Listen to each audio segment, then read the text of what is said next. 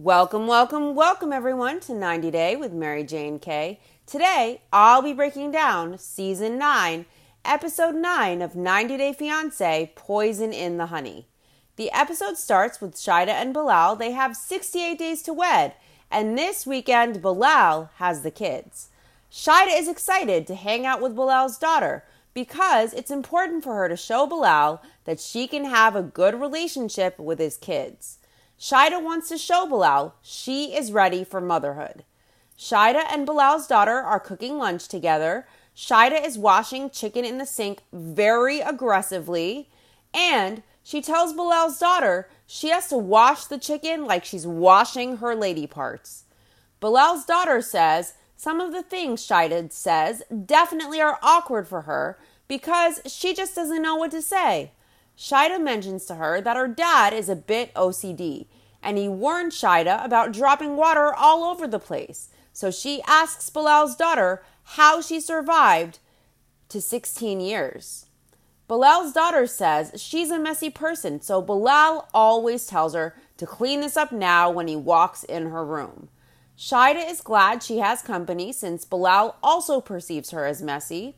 Shaida is happy that she and Zaina are getting along and they have things in common when it comes to living with Bilal. But something has been bothering Shaida since Bilal's kids first met her, and that is that Zaina and Yusuf, Bilal's kids, call Shaida by her first name. Shaida tells Zaina as they are cooking that she loves how they are bonding in the kitchen.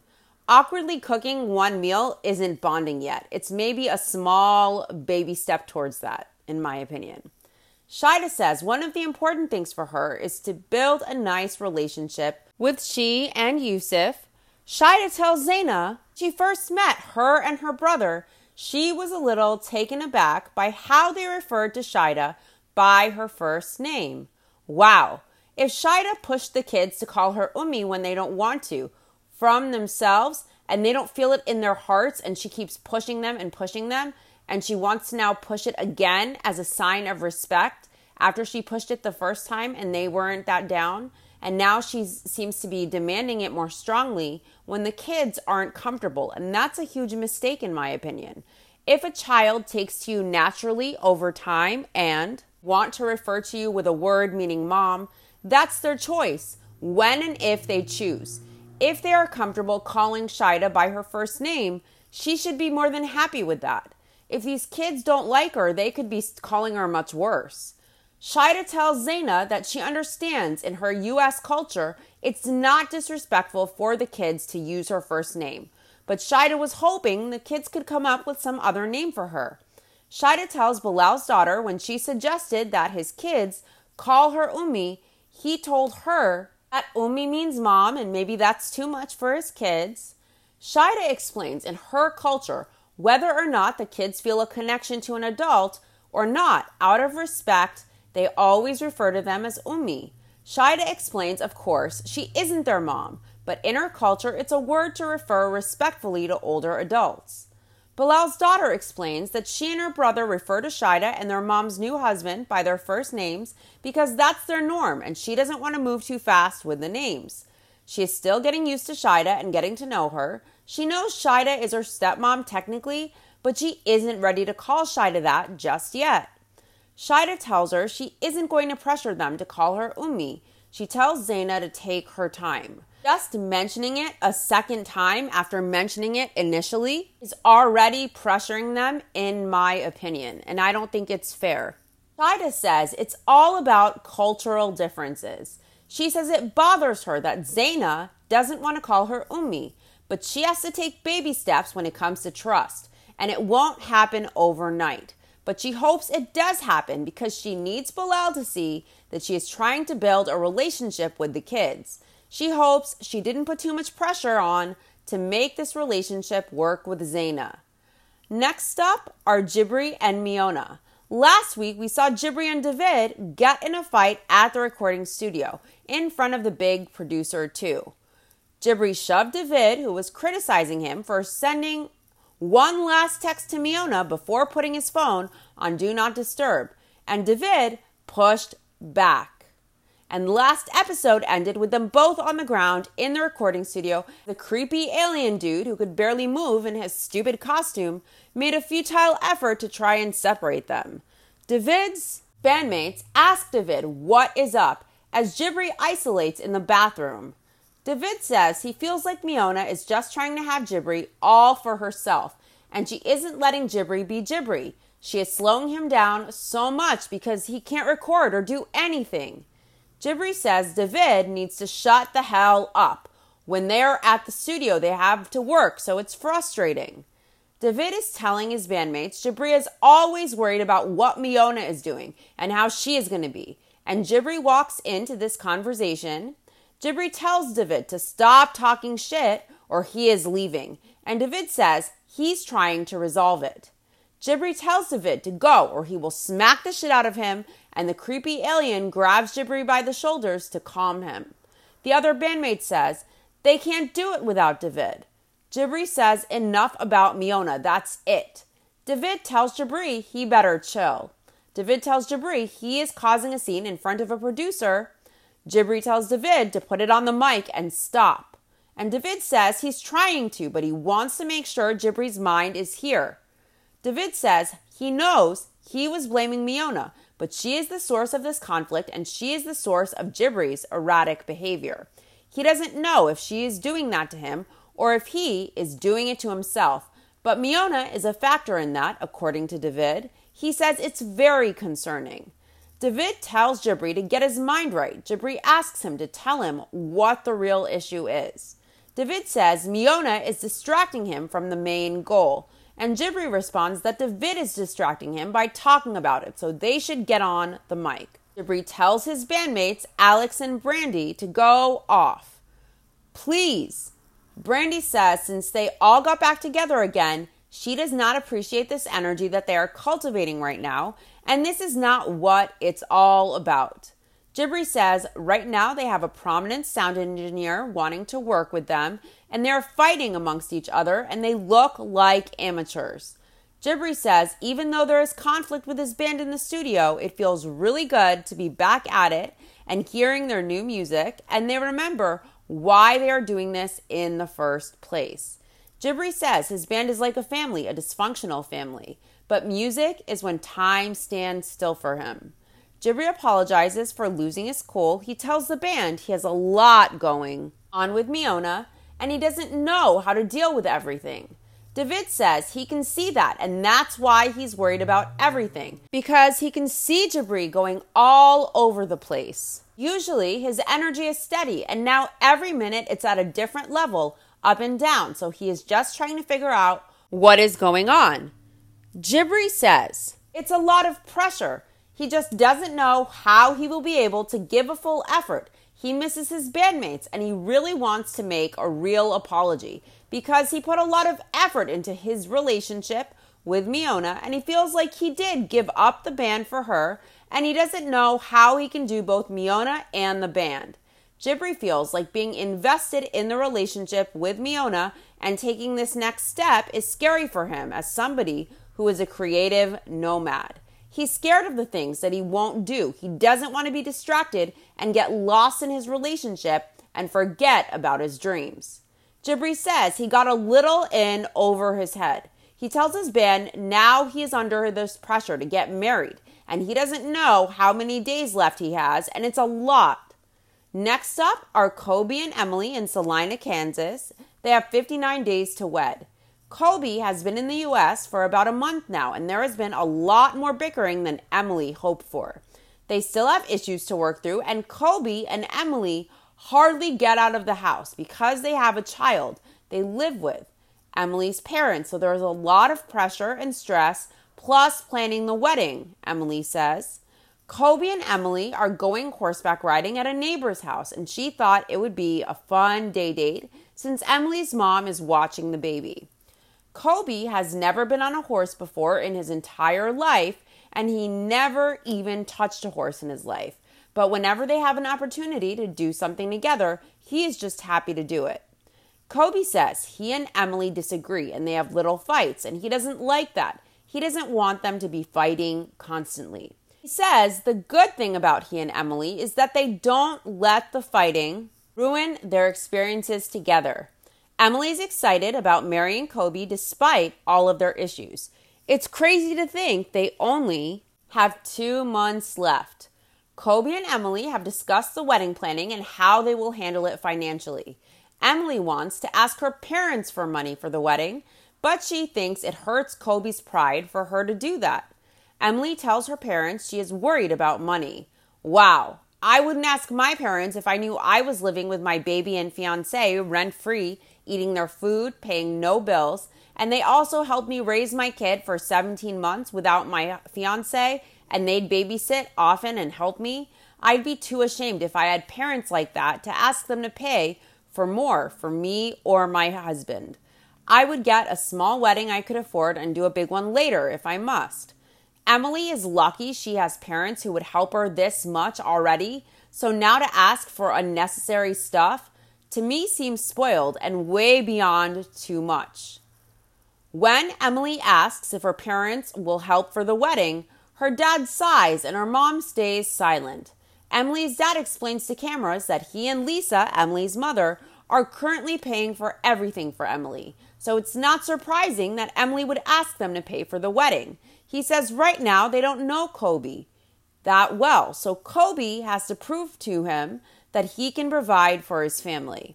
Her dad tells her he doesn't think Emily should get married just for the sake of getting married, and she says she isn't doing that, and she tells her dad she doesn't know why that's in his head. Her dad says it's about the time frame, and Emily tells him she is on a time frame. 90 days is all they have. Lisa tells Emily she has a choice. She says they like Kobe, he's a nice guy, but she has only known him for 30 days. And she tells Emily her relationship is her business, but she heard a worrisome interchange between Emily and Kobe the other day. Emily's dad asks what her mom is talking about. Lisa explains they were in the barn and Kobe was cleaning out the stalls, and Emily interjects that Kobe got mad because she was telling him what to do, so he told her to shut the F up. Her dad says it's inappropriate and it's totally disrespectful. Emily says people argue, so she isn't worried about it. Her dad says Emily can't let him speak to her that way, and Emily insists it was handled and it doesn't need to be brought up again. Both of Emily's parents look super concerned. I don't blame them. Kobe's blow-up was inappropriate and disrespectful. I wouldn't take it, but also when you micromanage a person to death, it can make the person on the receiving end of that micromanagement feel like they are completely incapable and that the other person feels superior to them or that they know better and that they feel they can lead a person. And that leads to building resentment where the person doesn't hold back. And it's not okay what Kobe told Emily, how he reacted, but I understand how Kobe got there. Emily was super condescending in the way she spoke to him. Lisa says the beginning of a relationship should be like rainbows and unicorns. And so if it's not in the first few weeks, they need to realize they aren't going to get married and then have everything automatically just be fine.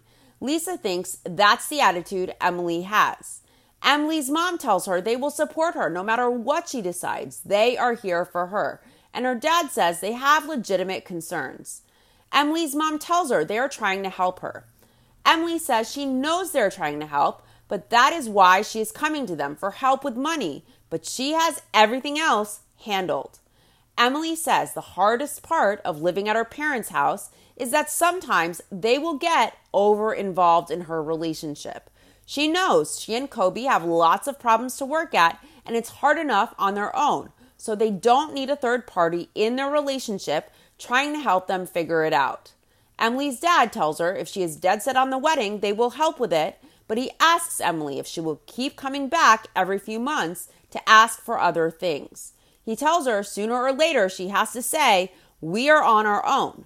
Emily says hopefully when Kobe gets his green card, he can work.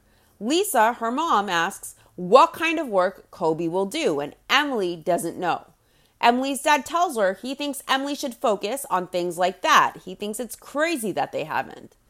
Emily's dad says he worries whether Emily is making the right choice marrying Kobe, but his biggest concern right now is for Emily and for his grandson Coben, that Emily talks the talk. And she wants to move out and do this and do that. And she doesn't have a clue how to get from point A to point B. She doesn't have a clue.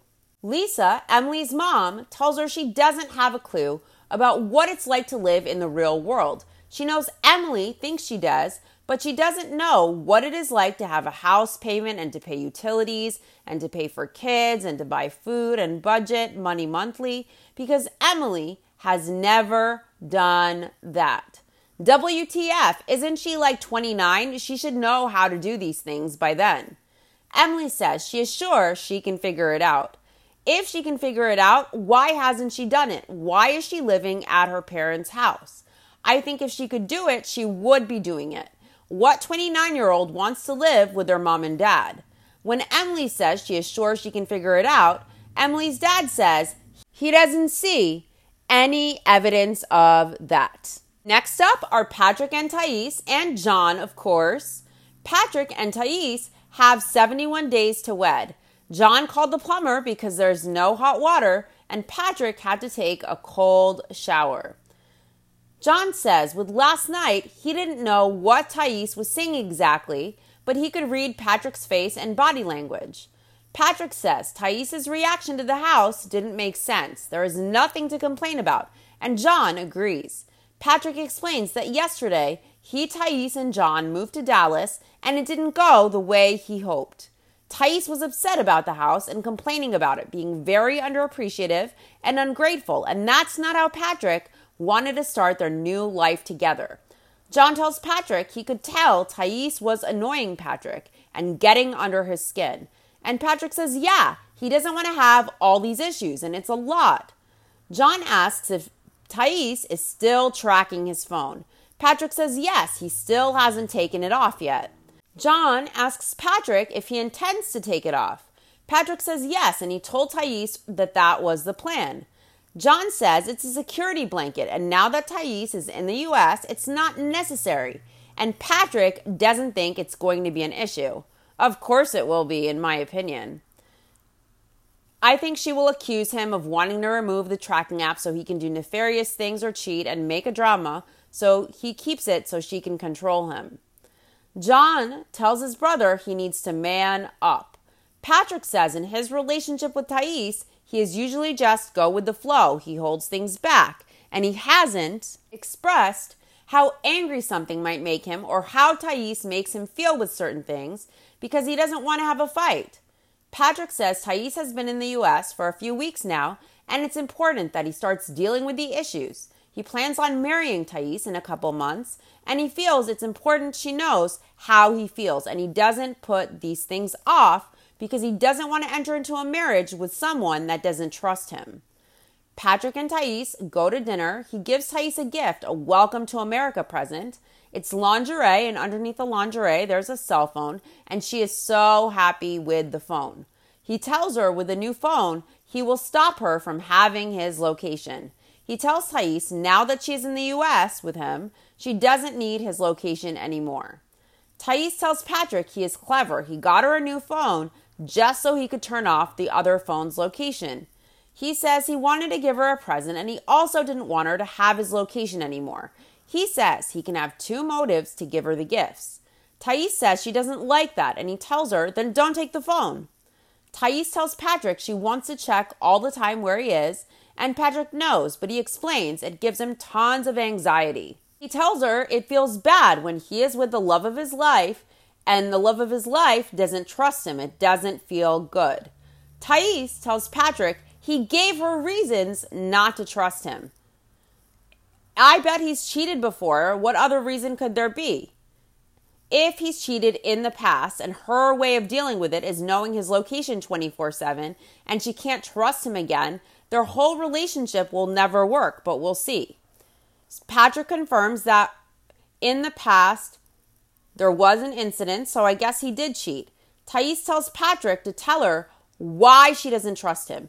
And Patrick says because he spoke to a girl after they were together in the very beginning of their relationship. And Thais tells Patrick he He told her they hooked up too. Patrick says they just kissed. Thais says just kissing is hooking up. Patrick thinks kissing a girl versus having sex is different. Patrick explains what happened. He says he went to Brazil and met Thais, and after the first time he visited, he and John had a house party and there was a girl and they made out and he could have had sex with her, but he was drinking a lot and he was kind of floppy, so nothing happened. So basically what he's saying is he had whiskey dick and couldn't get it up, or something would have happened, basically.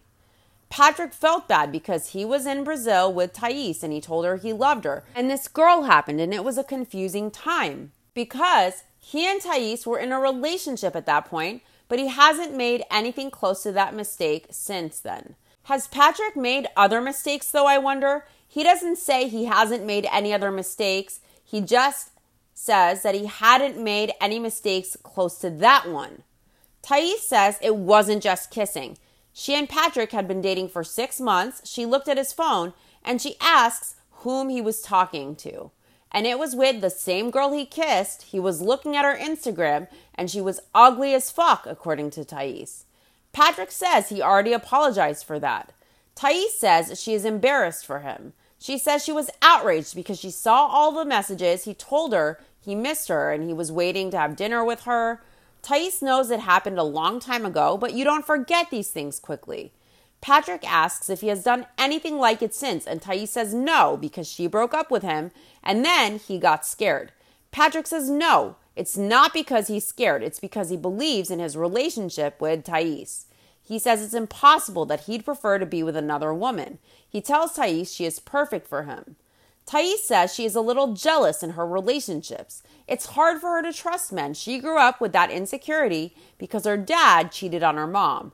Despite her dad being an incredible person, she always thinks men could do that to her, even Patrick. She tells Patrick she wants to trust him, but that kind of thing can't ever happen again.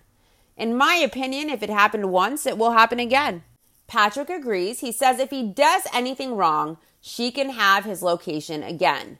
Thais warns Patrick if he deceives her, she will go back to Brazil. Thais says if Patrick cheats, she will never give him another chance. Next up are Kara and Guillermo. They have 60 days to wed. Guillermo has been in Charlottesville, Virginia for 3 weeks. And Kara, Cheeky, their dog, and Guillermo feel like a family. Guillermo feels the pressure and he's stressed because there are only 60 days to finalize the paperwork.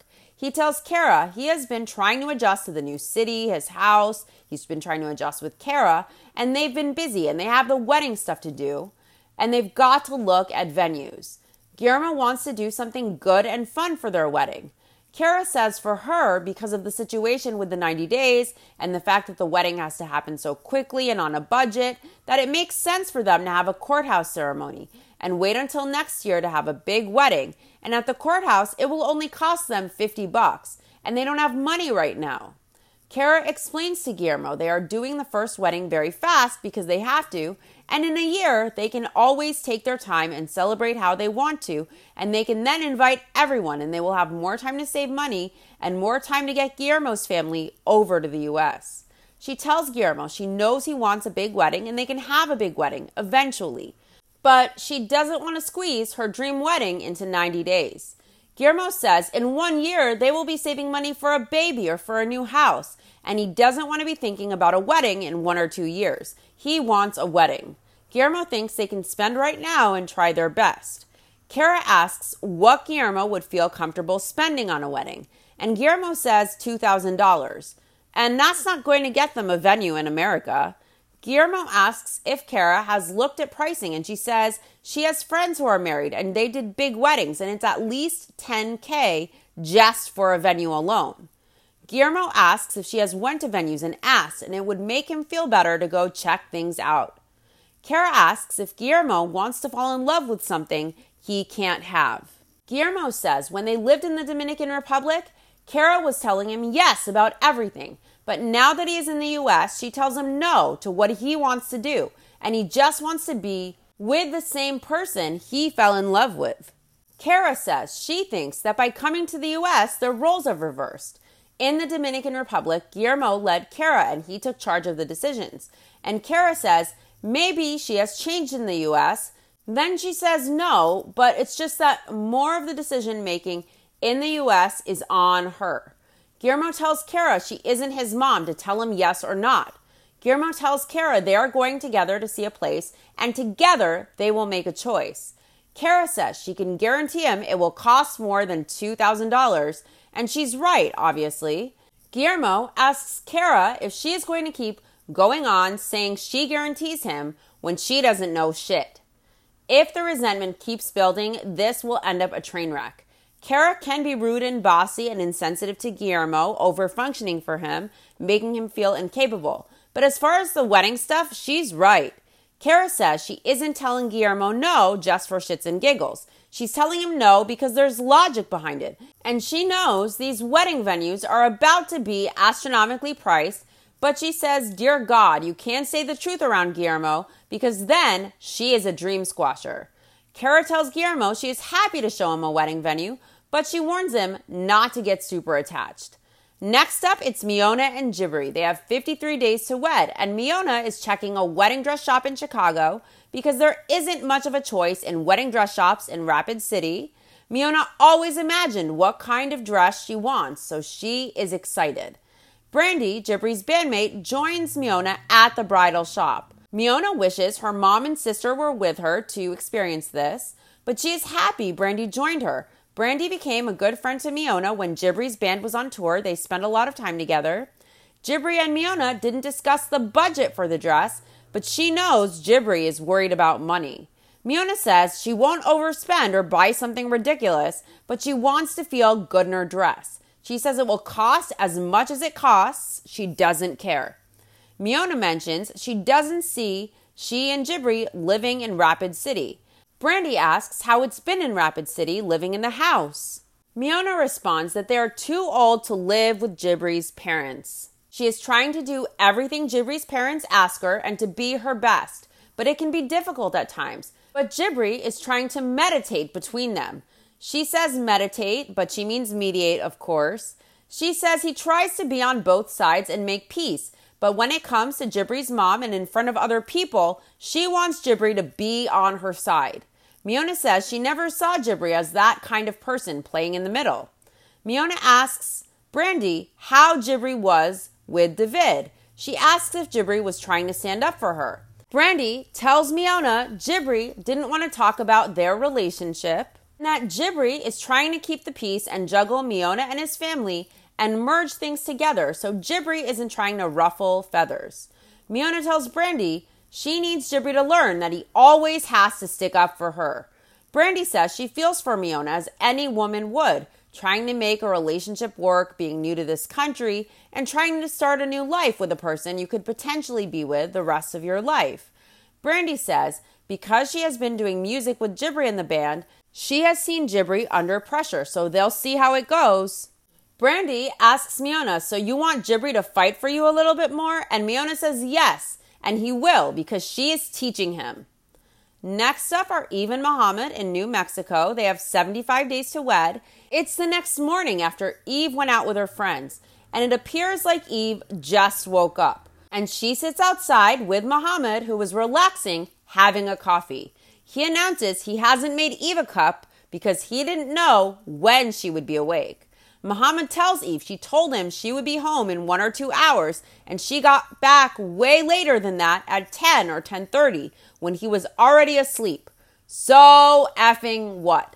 She was with her girlfriend. She wasn't out getting it from some other guy. This guy isn't her daddy. He needs to chill.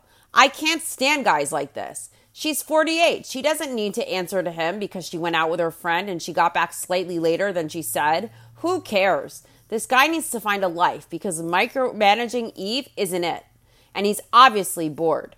Eve says since Muhammad's arrival, she has been super stressed because she feels like all of a sudden there are all of these rules. And she isn't used to that. She says she's a very independent woman and she has taken care of herself most of her life. So she's sorry, but things are different in the U.S. And she isn't a Muslim and Muhammad doesn't live in a Muslim country anymore. Good for Eve. I hope she makes him pack his bags.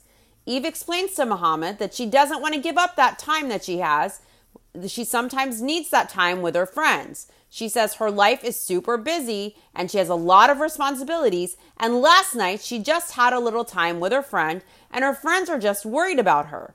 Muhammad says every time her friends are telling her they are worried about her, and it makes no sense to him. He says he's trying to understand what they mean by it. Eve says her friends don't want her to lose who she is. He says in Egypt there's a saying, don't spill the poison in the honey. In my opinion, Muhammad is the poison trying to control Eve, how she behaves, who she is, how she dresses, and he is going to try to control her further by trying to isolate her from her friends so she can just be his. I'm really not a fan of this guy at all. Muhammad says he feels that happening with Eve when she goes out with her friends, that they are the poison spilled in the honey. He thinks her friends have started to get in Eve's head, and that's why she is acting like she doesn't know Muhammad. No, Eve is way smarter than Muhammad, first of all. She doesn't need her friends influencing her to make her own conclusions. She has a mind of her own, and she's very smart, and she can see all the red flags and the extent of control Muhammad tries to have, and she doesn't want it, and good for her. I don't like this guy, and I don't like his attitude towards women at all. I don't like his attitude really towards American ways at all. Eve is very respectful of his culture, and he doesn't seem to be that respectful of the American culture, in my opinion. Eve says there are a lot of differences everyone isn't used to dealing with, and she is trying to navigate learning about Muhammad's religion, but she has no intentions of converting. Muhammad tells Eve not to connect his religion with who she is. He tells her she is scared, and it doesn't make any sense. Muhammad tells Eve when her friends say that he feels defended. He means offended, of course. Eve says she also feels the same as her friends because she doesn't want to lose who she is. And Muhammad says he feels offended because her friends cannot judge him, and when they tell Eve these things, they are judging him. And now he wants to try and make Eve feel he is the victim of her biased American friends. No. He is no victim. He is not being judged for his religion or his culture. He isn't liked because he is a control freak and everyone can see it. Muhammad says her friends are just scared Eve will lose who she is, so they behave that way. And he asks Eve if she thinks she will lose who she is with him. And she says sometimes she does think that. Muhammad asks why. And Eve says she feels like his religion is too confining for her. She's a very free spirit and she doesn't want to abbreviate herself for anyone. You go, girl. Muhammad says in confessional, Eve doesn't have to convert to his religion, but he expected Eve to respect his culture because she decided to be with him. She does respect his culture, and she has done more than most to accommodate his culture, having a prayer rug in her house, installing a bidet, getting rid of clothes Muhammad wouldn't approve of, even though she isn't a Muslim herself and she should dress any way she likes. She even stopped eating pork. She even went to a mosque. If I was her, I wouldn't mind having a bidet or a prayer rug, but I would continue living my life the way that I was. I would continue eating pepperoni pizza or drinking wine, and I would wear any clothes I want, and I wouldn't care if my partner wants to do his own religion, and I would support him in that, as long as I don't have to do anything or change anything about myself. Why should I? She has been backwards for this guy, and he is never satisfied. It's never enough, and it's never appreciated, and that bothers me. Muhammad says how Eve feels makes no sense to him because she knew who he was 2 years before he ever came to the U.S. Muhammad says if he hid anything from her, she should let him know because he was very clear with her about everything. She says she is also clear and she wants him to accept who she is. She asks Muhammad, do you accept that I'm an American woman, that I'm not Islamic and I'm not Muslim? Muhammad says she wants to achieve that he is trying to control her. I think what he means is she wants to make it look like he is trying to control her, and he is trying to control her. His religion and culture are no excuse for his fuckery and his controlling ways, in my opinion. Eve says she wants to clarify, and Muhammad says Eve isn't trying. He says that happens to her when she hangs out with her friends. I hate that Muhammad thinks Eve doesn't have a mind of her own and that her evil American friends plant seeds in her head. He wants to look like the victim of some type of xenophobia or bias or something when he is legitimately controlling, and that's the reason Eve has an issue with him. She doesn't need a daddy to micromanage her. Muhammad makes a signal for crazy with his hand, and he tells Eve her friends are crazy, they get in her head. And Eve tells Muhammad it's disrespectful of him to say that, and that it's untrue. In my opinion, Muhammad is trying to isolate Eve from her friends because to achieve the control he wants over Eve, he wants her to just be around him.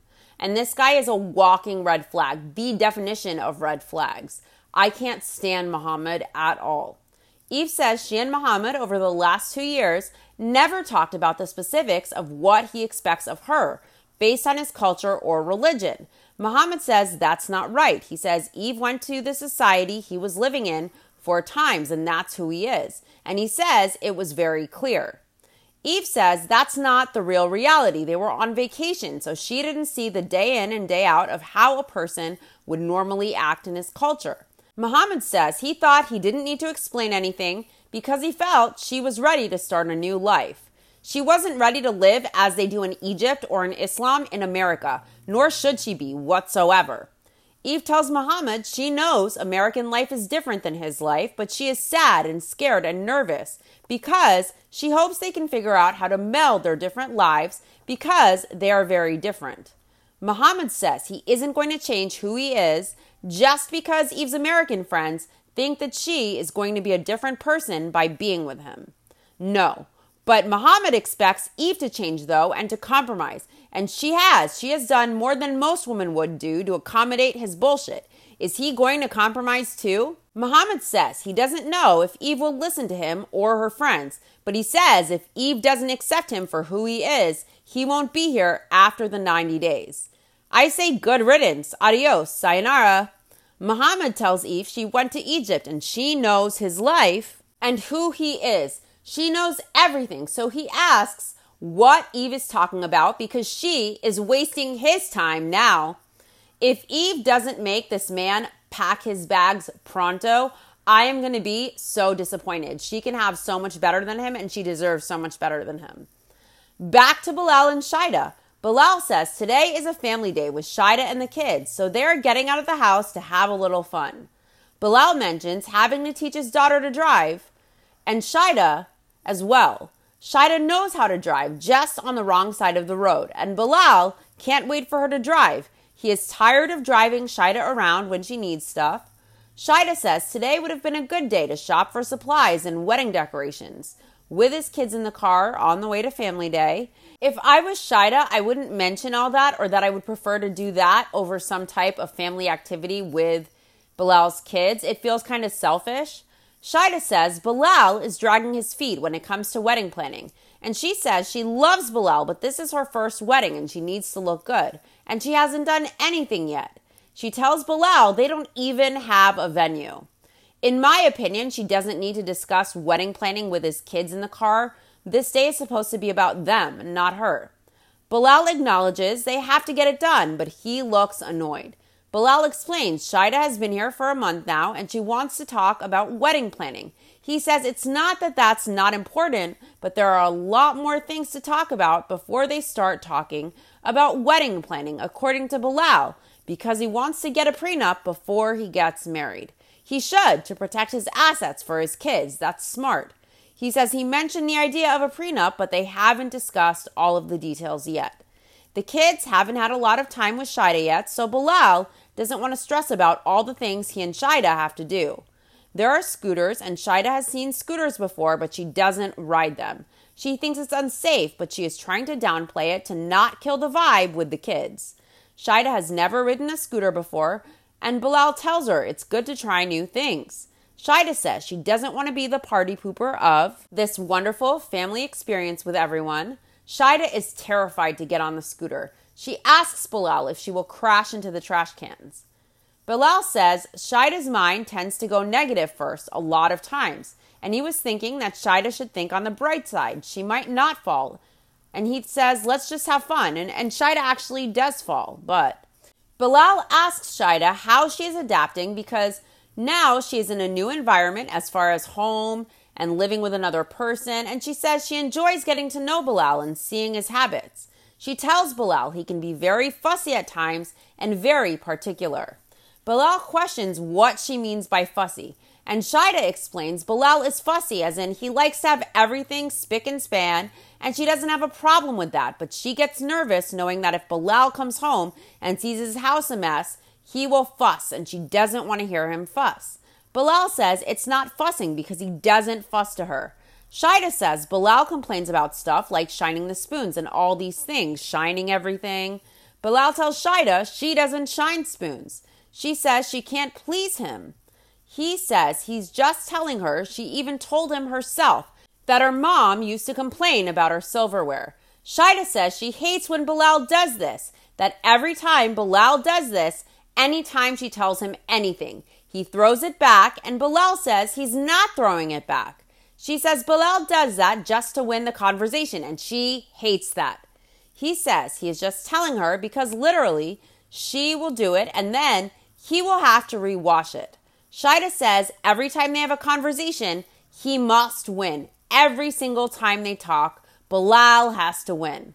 Bilal says he has never argued so much in his life, ever, with anyone, ever, to the point where he feels like there is no point of even arguing anymore. And when he tries to express himself, Shida says he is nagging or that he is giving her a lecture, and he doesn't know what to do. He can't win for losing. Bilal tells Shida she always gets offended over something really small, and Shida says no, she doesn't. And Bilal has to understand that his way is not always right. Bilal says he never said that. Bilal says she is talking about something clean or being unclean, and that's not a right or a wrong. Shida says Bilal will fight down a conversation just to win. Bilal says there is no winning or losing. Shida says she is so uncomfortable speaking to him right now. Bilal tells her they don't have to talk then. Bilal asks if Shida is ready to leave, and he tells her she can nod her head if she doesn't want to speak to him.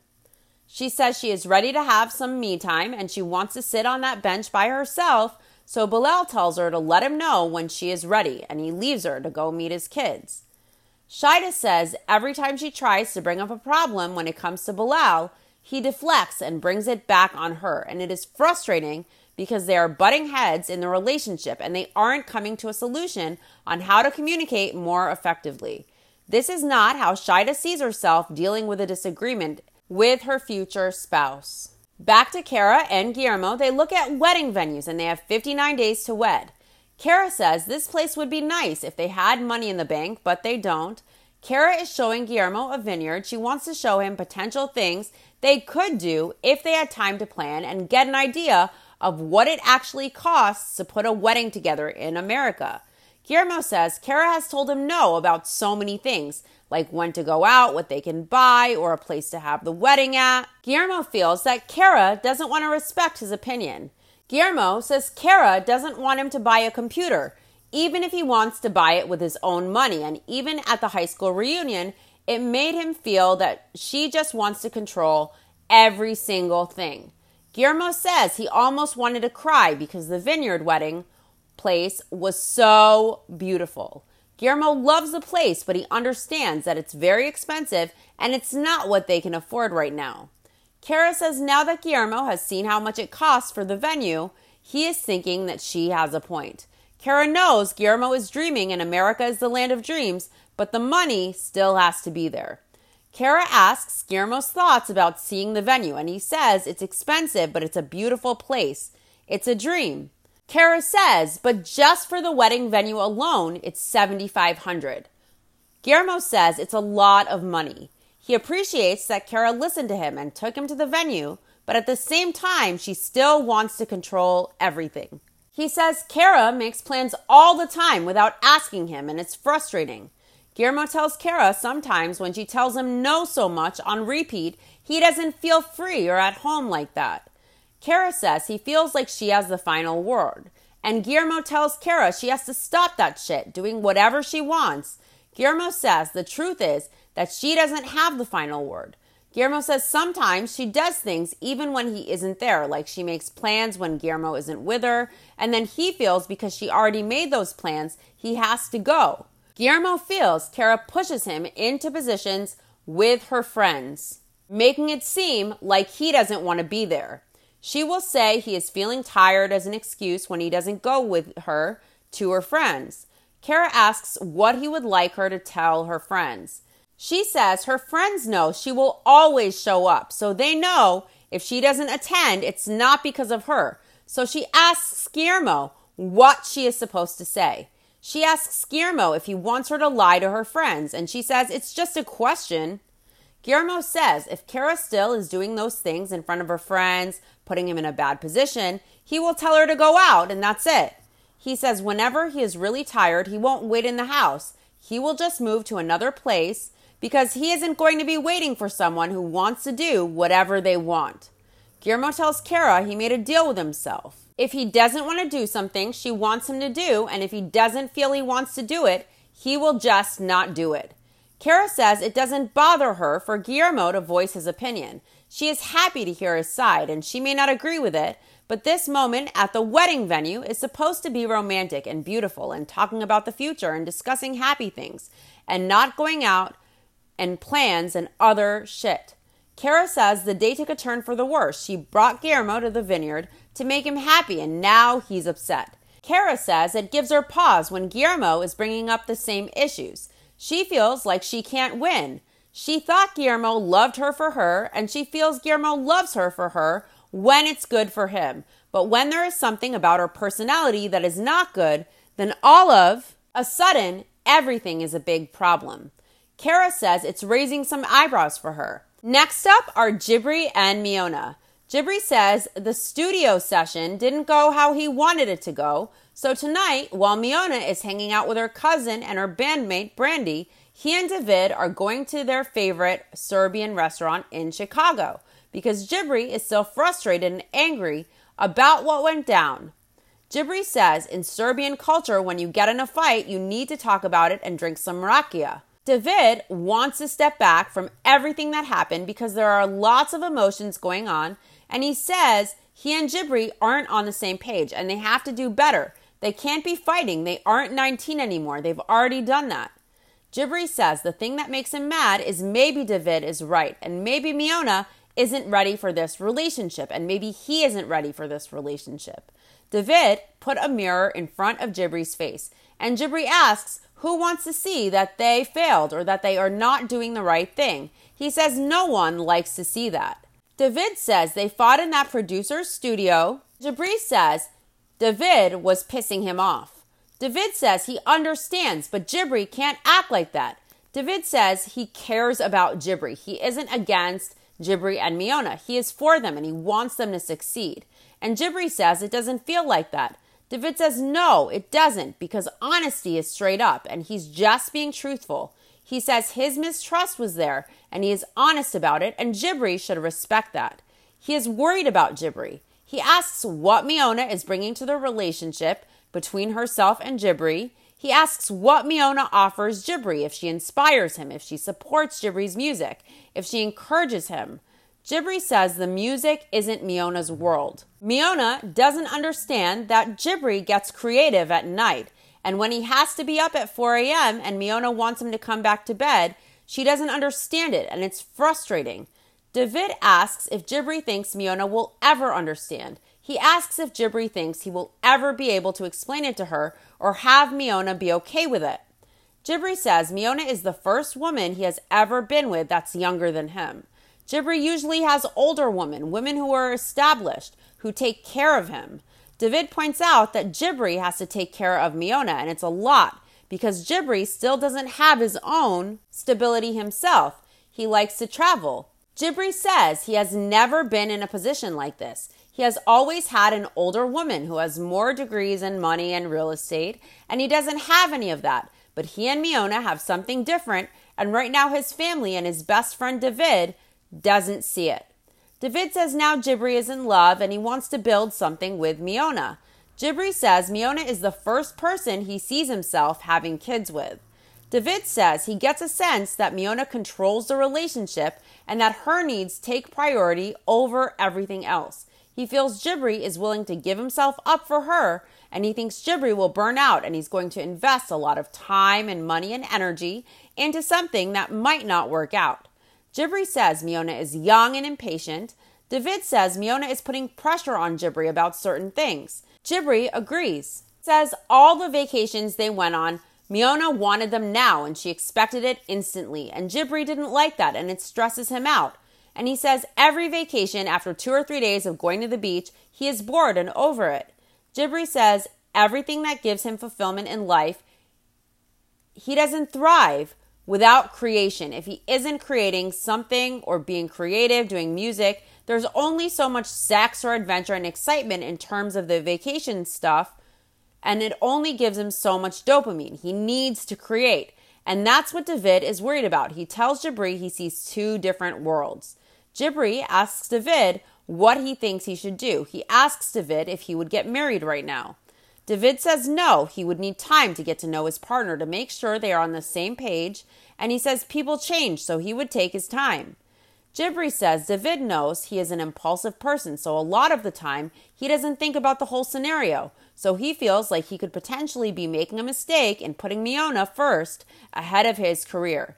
Jibri is feeling a lot of doubt about marrying Miona. Next up are Kobe and Emily. Emily's dad has a one-on-one conversation with Kobe. Emily and her mom took Coben to visit Emily's grandma, so it's just Kobe and Emily's dad at the house. Kobe says when Emily's dad said he wanted to talk about something, that Emily's dad is a big guy and he's very intimidating. Kobe feels they get along okay, but they haven't had a lot of time to spend together. So Kobe is nervous about why he wants to talk.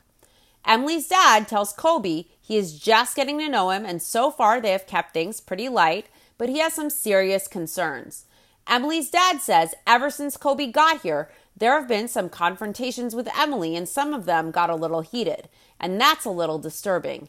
He will give Kobe the benefit of the doubt, but he wants to know what the future plan is because they have to know what the hell they are doing. Otherwise, they will float around in a fantasy world, and Emily's dad says he isn't paying for it, period. He asks Kobe what his plan is as far as work and his financial goals. Kobe tells Emily's dad Emily suggested maybe he could go back to modeling, but Kobe doesn't know if that's possible in Salina. Emily told Kobe her dad is an architect, and Kobe thinks that's great because he has worked in the past in civil engineering. Since her dad has a company, Kobe was thinking her dad could train him to take over the company to keep the family name burning. Wow, the balls on this guy, the size of church bells. I would be furious at Kobe if I was the dad. How arrogant and presumptuous of him to assume he would deserve that honor. In my opinion, Kobe's lazy. He doesn't want to carve a path for himself, and so he wants Emily's dad, who he is mooching off of, to just hand him employment, and he assumes he is worthy to take over her dad's company when he just told his daughter to shut the fuck up. Emily's dad asks if Kobe had a license for civil engineering back in Cameroon or if he got a degree in it. And Kobe explains no, he just had high school with no training whatsoever in civil engineering. Emily's dad says Kobe is crazy if he thinks he will take over his business, but that's not going to happen. He says Kobe is out of his mind, and I have to agree. Emily's dad explains to Kobe if he wants to become an architect, that's a 4 or 5 year program. After that, it's 2 to 4 years of training before he can be licensed, and Kobe would have to figure out a way to pay for all that. Kobe says he doesn't mind going back to school, and he didn't tell Emily how much money he brought, but he proudly tells her dad he brought $4,000, as if that's a lot. That won't cover the books and classes for 1 semester or 2 months of rent if he's lucky. Kobe tells Emily's dad $4,000 will last them a while. Is Kobe on drugs? How stupid is he? Wow. Emily's dad breaks the news that $4,000 in America to live is not a lot. He tells Kobe that might last them a couple months at most. Kobe says back home in Cameroon with $4,000, you can rent an apartment on your own for almost a year and feed your whole family. Not in America. That's 2 months rent maximum, if that. Kobe thought the $4,000 would fulfill the promises he made to Emily. Emily's dad tells Kobe to have a plan. I commend Emily's dad for being diplomatic here. If I was in this situation and it was my dad having this talk, he would have been really insulted when the guy assumed he would give him a job, and then when he assumed he could work without doing the degree and licensing, and also that he was so arrogant as to believe that he was worthy of taking over the family business to keep the family name going. Who the fuck is he? This is insane. He was an underwear model internationally. Didn't he have some concept of the cost of living in the U.S. and a general idea of what rent would cost? Did he not have access to Google to see and do research? Emily's dad is going to help Kobe have a plan, and he says maybe they will be out of his house before the 90 days is up, hopefully.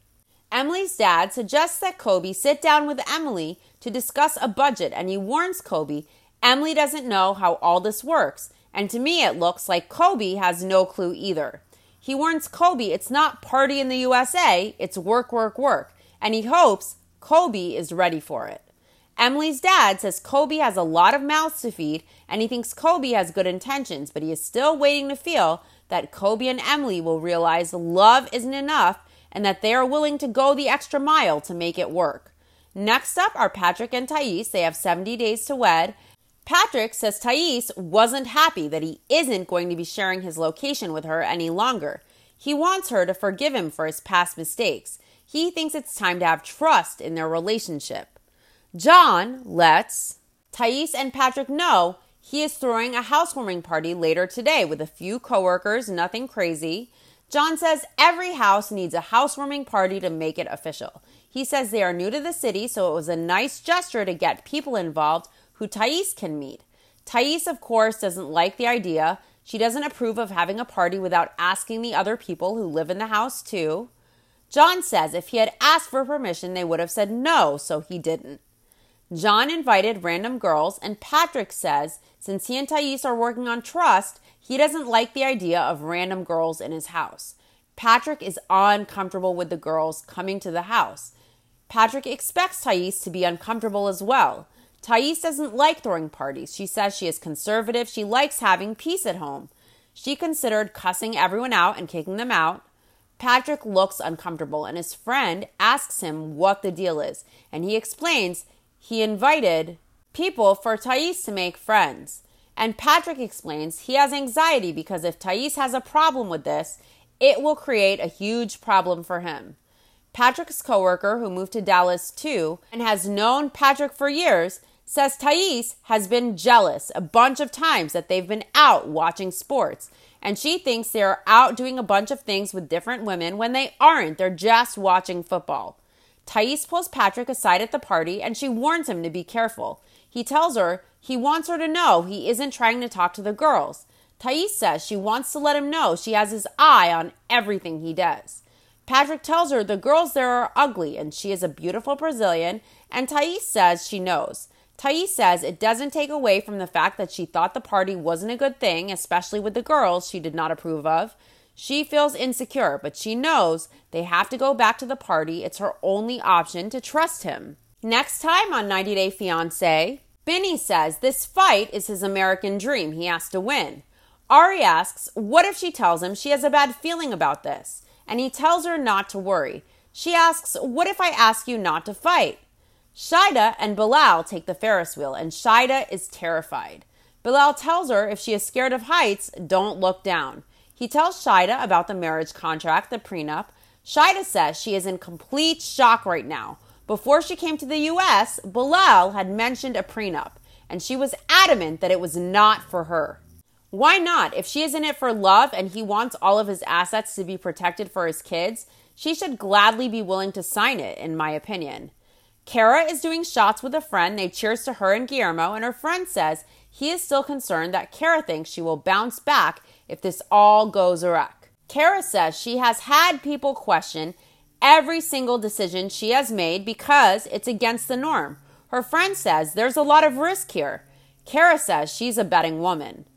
Emily is trying on wedding dresses. She feels like if she is getting married, she would like a nice ring. And she shows her family that accompanies her to wedding dress shopping a ring box that she pulls out of her purse, and she bought a ring for herself. Emily's mom asks, what if Kobe finds a ring and buys it, and she doesn't like that ring as much as the one she bought herself? Patrick tells Thais they have money to trust him, and Thais asks, show me.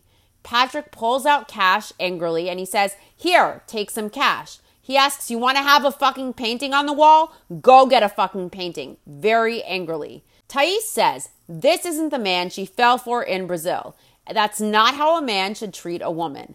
Thais walks away, saying she is done with this conversation, after Patrick throws money at her. Miona tells Jibri she doesn't feel any support from his parents, and Jibri says right now they are saying they don't even want to come to their wedding. Miona says that's absolutely fine, and Jibri says that's not absolutely fine with him though. Miona says Jibri should grow up and stop thinking what his parents are thinking. She tells Jibri he should focus on them if he wants this to work. Miona asks, do you want this to work? And Jibri says, if it's going to be like this, no.